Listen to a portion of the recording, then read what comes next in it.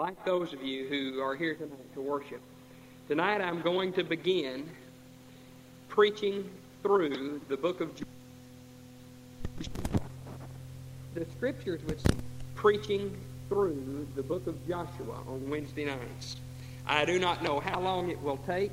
I do not know where it will lead us. I do not know how exhaustive it will be. We've had some very thrilling studies in Joshua, thrilling to me. The one about Gilgal, the glory side of Jordan. The one about meeting the captain of the Lord's host at the Jordan when Joshua really did business with the Lord. Tonight I just want to begin with chapter 1. We'll try to plow new ground.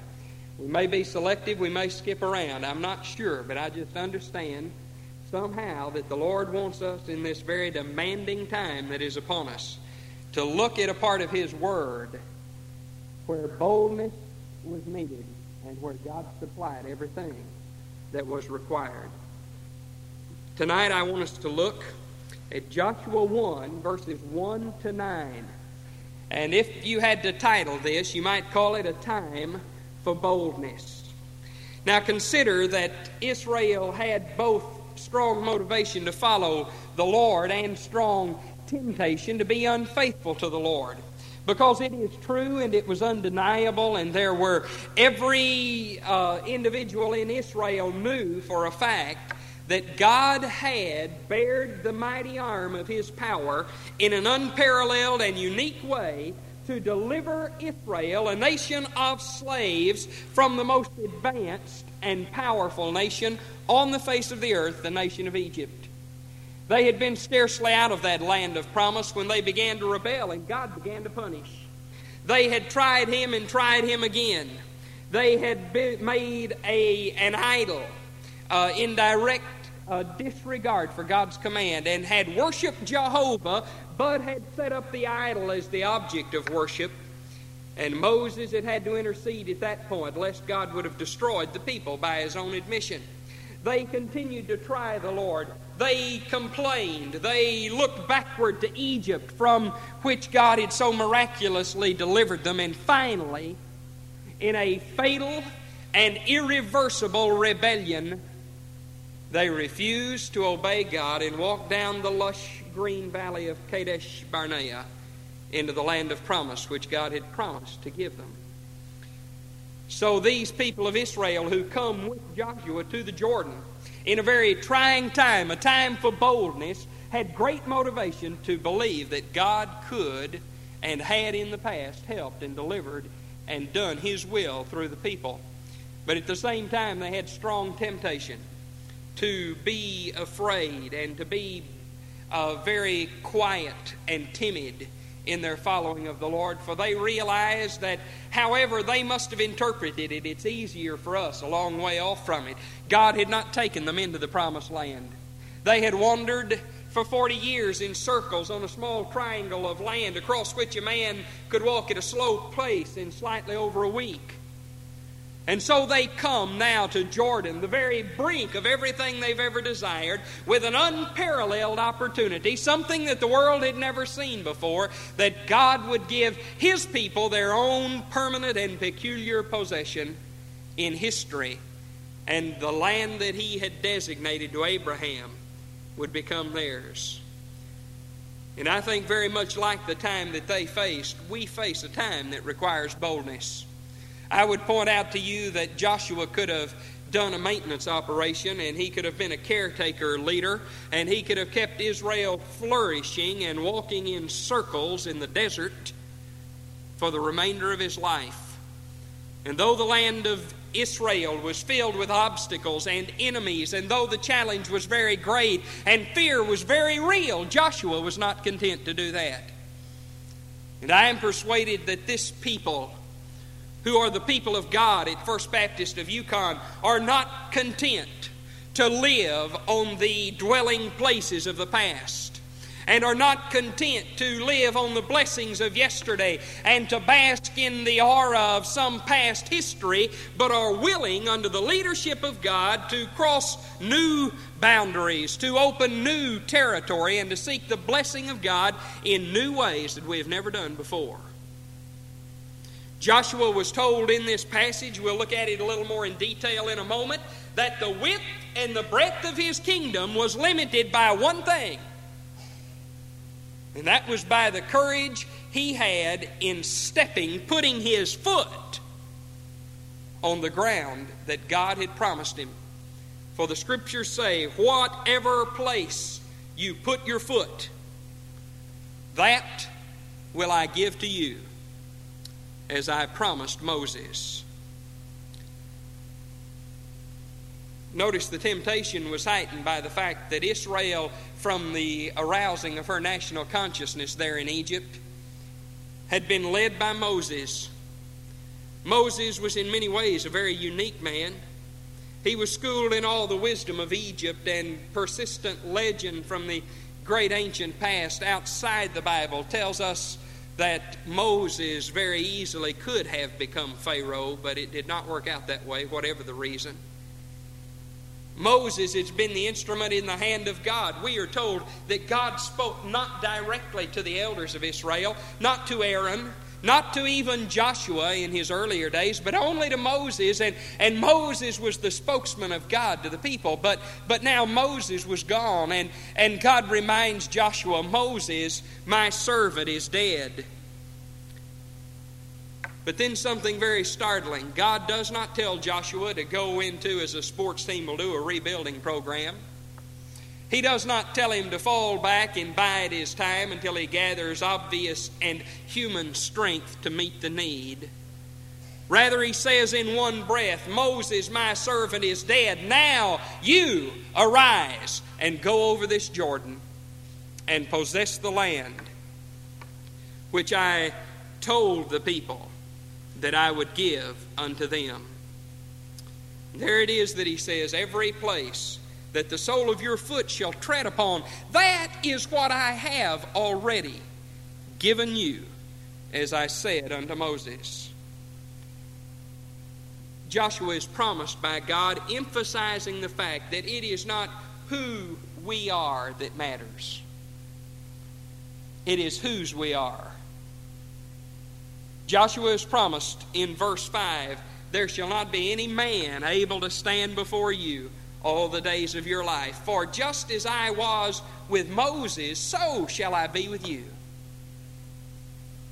And here we, the people of God, need to learn that our hopes and our aims and the will of God and the work of His kingdom and the opportunities in His service and the possibilities for the church have never lain in who was around or who was in charge or who it was. All that matters is God there?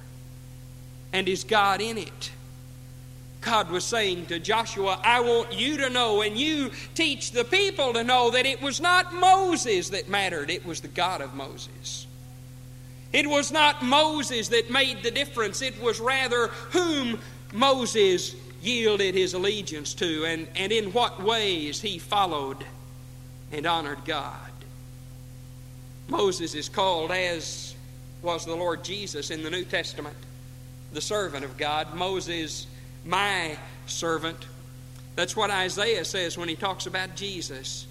And Joshua is commanded to be that kind of a person, and the people are commanded to be that kind of followers who follow not a man but God through the man whom God has appointed in His sovereign majesty to lead the people. Now, all of that was not very structured, but I want you to see some things that this boldness which is required in this time consists of. In verses 6 and the first part of verse 7, this time for boldness requires strength. It requires strength.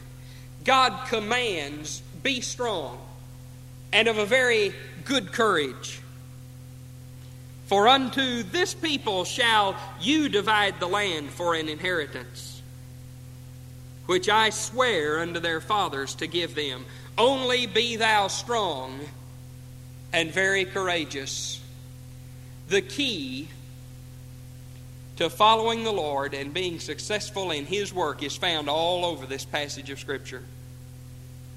You know, very often, and Israel was no different, you'll recall how Joshua himself fell victim to the same temptation just a few days after all of this. After the great victory at Jericho, Joshua reverted back to a humanistic approach to the needs of Israel, and he humanistically evaluated the strength of the enemy and got himself badly defeated at Ai and at Bethel. We are not told to count the relative strength of our resources or number our people. We are not told to go by anything that a man can measure. We are told one thing, that is to hear and to obey the voice of the Lord. But where does this strength come in? My idea of strength had always been that strength was something you summoned from within yourself. That appeals to our humanity. That appeals to our inner self, to our ego, to our own vanity, that we can reach down inside of ourselves and pull up when circumstances demand it, a kind of a strength required to follow the Lord. But that is not what God was talking about when He spoke to Joshua. The key to being successful for God is found all over this passage. That key is found on both sides of this command. He says, I swear, I made a vow, I myself have promised that you will do what I command you. And it is a formula that would not work out very well on paper with pencil when we're talking about mathematics. But somehow at one in the same time, the sovereign and unbridled power of God plus the obedience of His people put together equal, always fulfillment of the promises of God. There has never been a time when if God's people were faithful, all of heaven and all of nature and all of the universe would not bow to see that God's word was honored and that God's promises were kept. This strength that is commanded in this time for boldness is a strength that is based on the truthfulness of God.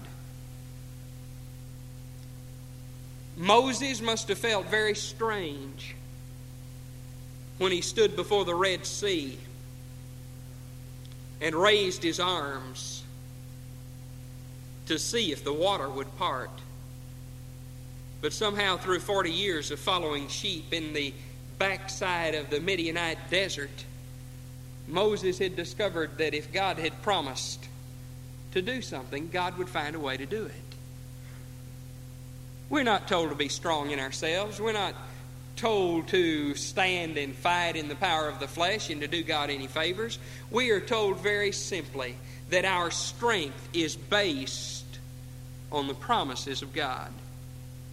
And as we take the promises of God and make them our own and become aware of them and begin to live our lives on the basis of them, we become like the house that was founded on the rock, and the circumstances of life and temptation and the assault of the enemy cannot destroy what God is doing through us. And so there is strength. That is a tempting thing, to be strong, and yet that strength is found on the promises of God and with a deep sense of our own weakness as we live our lives according to His Word. But then in the rest of verse 7 and verse 8, this boldness that is demanded for these times in which we live is a boldness that demands obedience. It is a boldness that demands obedience. Notice what he says.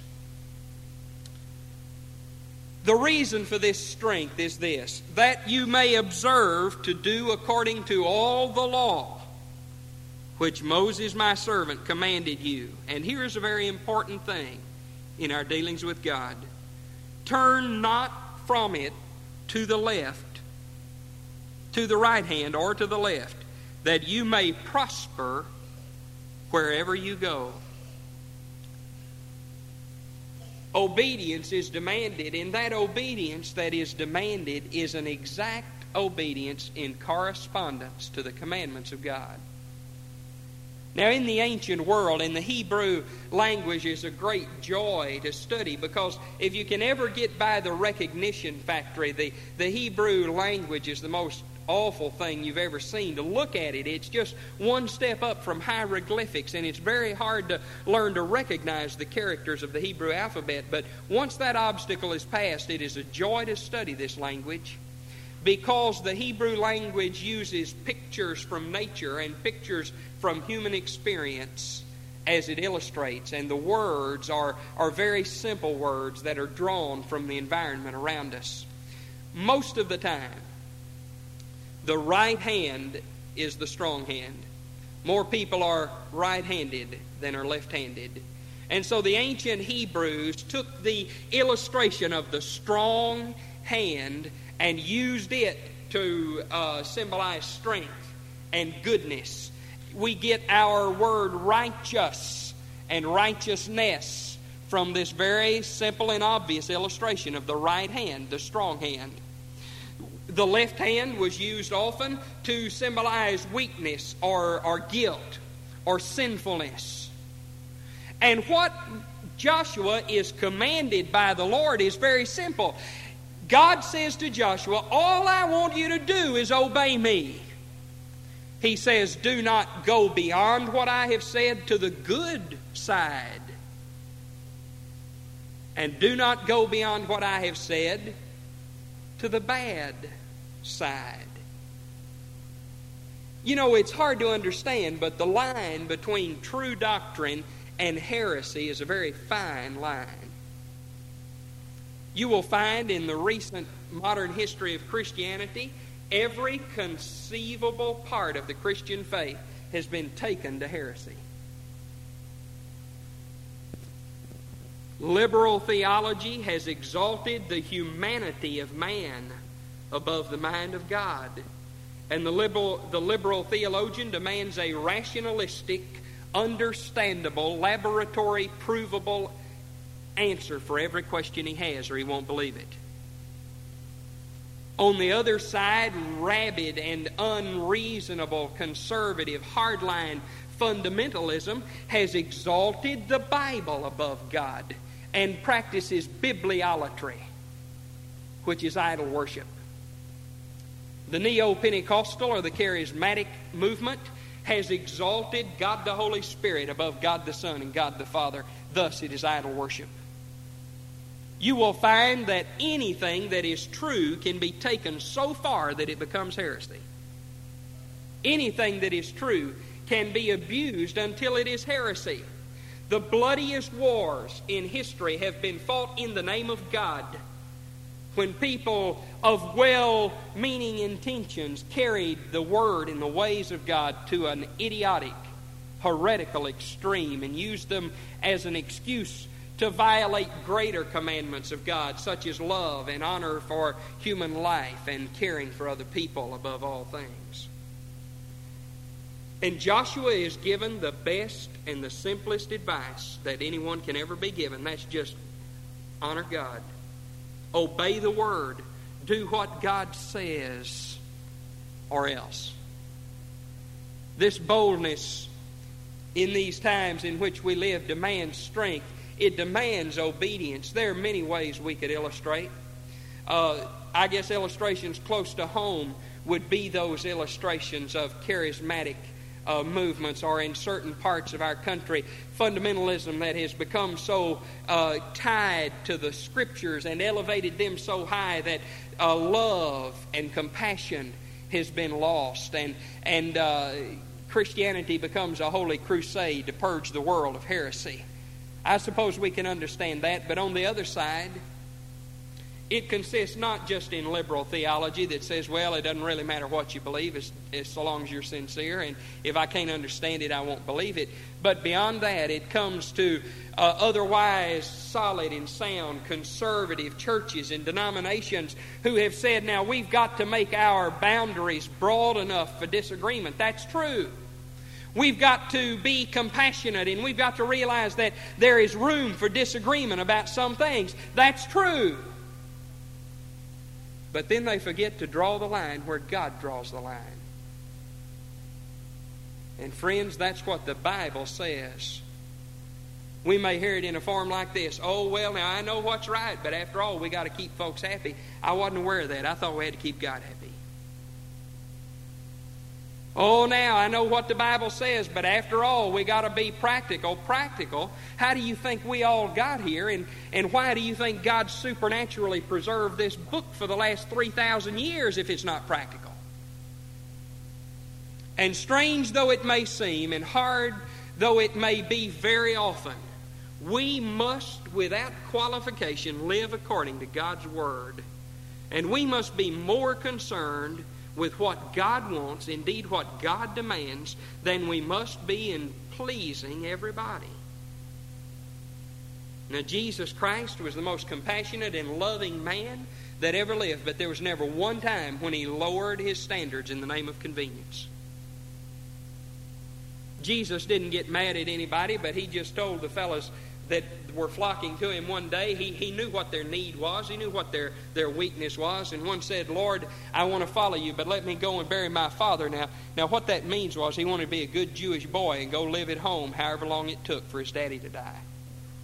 Jesus said, let the dead bury their dead. In other words, if you love me, love me. If you don't, go home. One came to Him with a very real need for material security, and Jesus said, foxes have holes and birds have nests, but the Son of Man doesn't even have anywhere to lay His head at night. We must be, above all things, concerned with what pleases God. You see, unhappiness in any of us, in any area of our life, if it's at home, if it's on the job, if it's with government, if it's in the church, unhappiness is never directly related to what happens outside of us. Happiness and unhappiness is on the inside. And sad experience. These experiences are all over the Bible. Read the book of Judges. Sad experience has long proven what God commanded Joshua, that you never solve anybody's unhappiness by yielding to unscriptural demands that they make.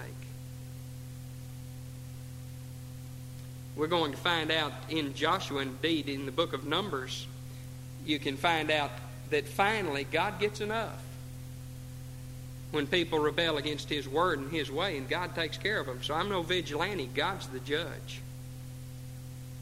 But I just know that I've discovered one thing, and only by the grace of God did I survive the experiences by which I learned it, and that is I have a lot more fear of God than I do of anybody else.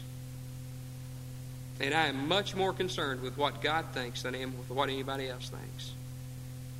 And we must learn, if God is going to do what He wants to do in this place and not raise up somebody else to do it, that we've got to obey God, turning from His way neither to the right hand nor to the left, neither to the good nor to the bad, the strong or the weak, but just doing exactly what God says.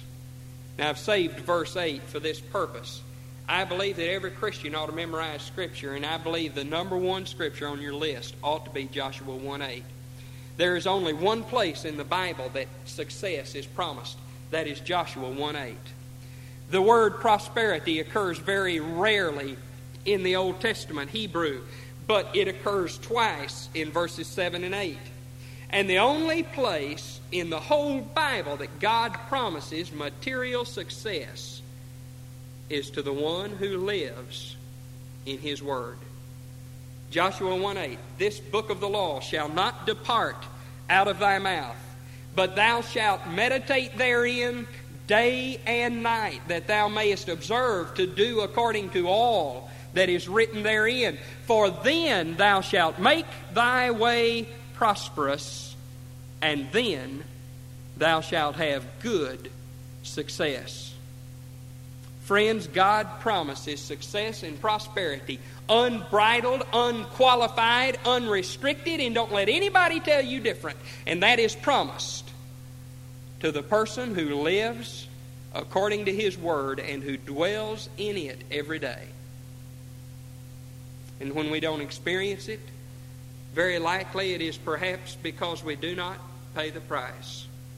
But I have yet to ever meet anybody who honored and obeyed God to the extent of making the Word of God the priority of their lives, who regretted it or who was dissatisfied with the result. And when you can look back on years of experience of memorizing Scripture, when you can look back on years of experience of reading the Word systematically, day in and day out, time after time, translation after translation, until the very fibers of your soul have been infused with the Word of God, and you're saturated with the mind of God and the Word of God, and then you can tell me it doesn't work, I'll listen. But until then, I will believe Joshua 1:8, that he who lives and abides in the Word of God will be prosperous and successful. And then in verse 9, the boldness that is demanded requires strength, it requires obedience, it requires trust. Here we come back to the key to being successful for God. For here he says, "Have not I commanded you?" How can I be strong? How can I be obedient? By the power that is given when God commands His people to do something. You see, the commandments of God carry with them a power for obedience if obedience is attempted. Have not I commanded you? Be of a good courage. Be strong. Be not afraid. Neither be thou dismayed. Now that covers the gamut. Be strong. Be of a good courage. Neither be afraid or dismayed. Why? For the Lord thy God is with you wherever you go. It was our pleasure to visit with an old and dear family friend at some length when we were at Glorieta. This man has recently moved from a 15-year pastorate, during which time he and his church mutually put each other on the map. The man is very famous, very well known, a very prolific author, a widely sought after speaker, and he has just gone to one of the great problem churches in the world less than a year ago. It is a church where every Sunday they will see 6,000 or 7,000 people. And he said it's like pastoring 50 small churches. Every class, every organization is structured and runs its own affairs. And everything within the church is a body unto itself. And it's a whole church in name only. And God led him from South Florida to Central California, clear across America. The man was given a yacht years ago and has been a boating enthusiast ever since. And sailed that yacht daily in the Biscayne Bay almost. And he had to sell it because there was no way he could get it to California. And he feels like he's left everything he knows and everything he loves behind. He described pastoring the best way that I've ever heard it. And if he doesn't put it in a book, someday I will. He said, "Charlie, pastoring this church is like trying to nail Jell-O to a tree."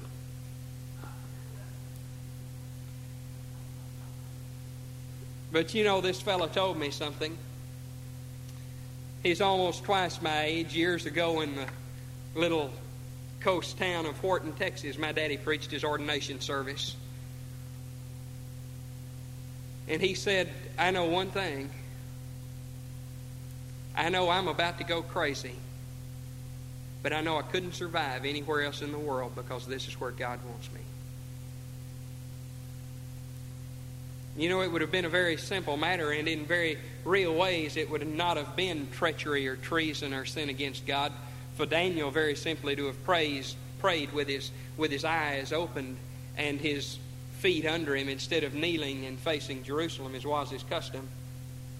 But Daniel realized that even in the palace, as the president of the kingdom, second in power only to the king of Babylon, he was not safe unless he was obedient to God.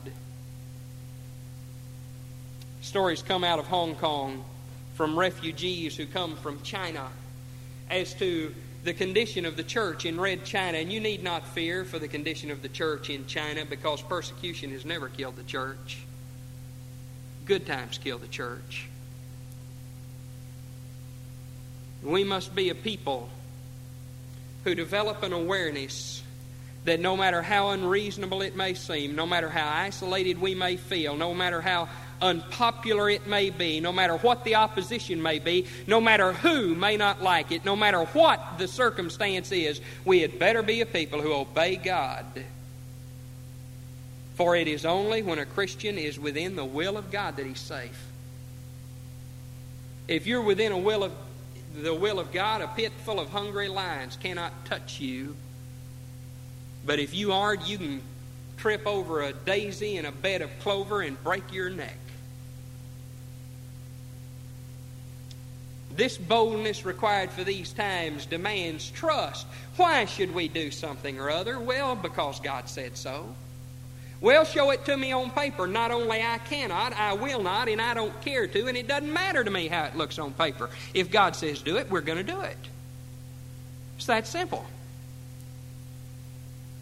How long do you think Moses would have been going through channels before he got somebody to authorize him to part the waters of the Red Sea? Have you ever thought about that?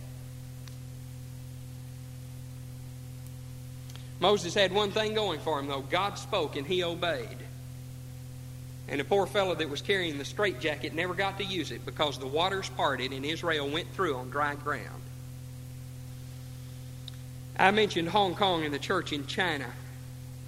I want to close by telling you a story that is not made up, it's very true, which has come by way of a missionary in Hong Kong. He reports that in Red China, you may worship the Lord under certain circumstances. You may worship God as long as you never worship twice with the same people. As long as you never worship twice in the same place. And as long as you never advertise or tell anybody that you're going to meet. Other than that, you're free to worship.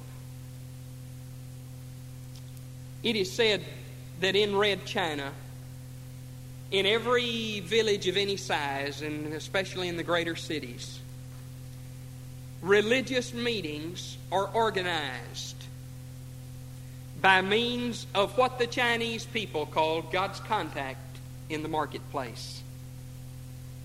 You see, it is not illegal to worship as long as you do not advertise, you do not go to the same place, and you do not go with the same people. So the people who contact the man in the marketplace, or the woman, God's contact in the marketplace, and are told, now tonight at 10 o'clock you will go to so-and-so's home, or you will go down by the river, or you will go to the outskirts of the city, and their believers will worship the Lord. Those people who so worship are not breaking the law. But God's contact in the marketplace is breaking the law, and it is an offense punishable by death. To the missionary who conveyed this story came an eyewitness account of a Mrs. Chang, who was God's contact in the marketplace in Wuchao province. She lasted longer than some, but not quite as long as others, for sooner or later the Red Guard, the Secret Service, finds God's contact in the marketplace and does away with them. She lasted almost 3 weeks before she was discovered. And when she was discovered, she was taken to the town square. She was covered with gasoline, and she was set on fire. The missionary who related this story said that to the Chinaman who told him the story, he said, "Oh, it must be very difficult indeed to find somebody to be God's contact in the marketplace." To which his Chinese refugee friend replied, "Oh no." He said, "We consider our finest hour to be when we can become God's contact in the marketplace." We live in a time for boldness. It demands strength. It demands obedience. It demands trust. And it demands a willingness on our part to be God's contact in the marketplace, whatever the price, whatever the obstacles, whatever the cost. Let's pray for just a moment. Lord Jesus, Lord, I'm just going to be real honest, and I'm going to talk to you, and I'm going to let the folks listen in. Lord, I'm a little bit frightened, because in my humanity, I'd like to do everything that anybody wants done just in the name of peace. But Lord, I've just got this feeling that we're going to have to make a decision. It's either going to be your way or it's going to be some other way. Now I pray that you give us a people who fear nothing but you, and who are concerned with nothing but pleasing you, realizing that when we are true to you, we cannot be unfair to anybody. We cannot be unkind or uncompassionate or unconcerned about anybody. For we know that you loved all men so much that you gave Jesus to the cross. Father, it's a time for boldness. And the only strength that we have, the only motivation to obedience that we have, is our trust in you. Father, prepare us and use us as your contact, whatever the price. I pray in Jesus' name. Amen.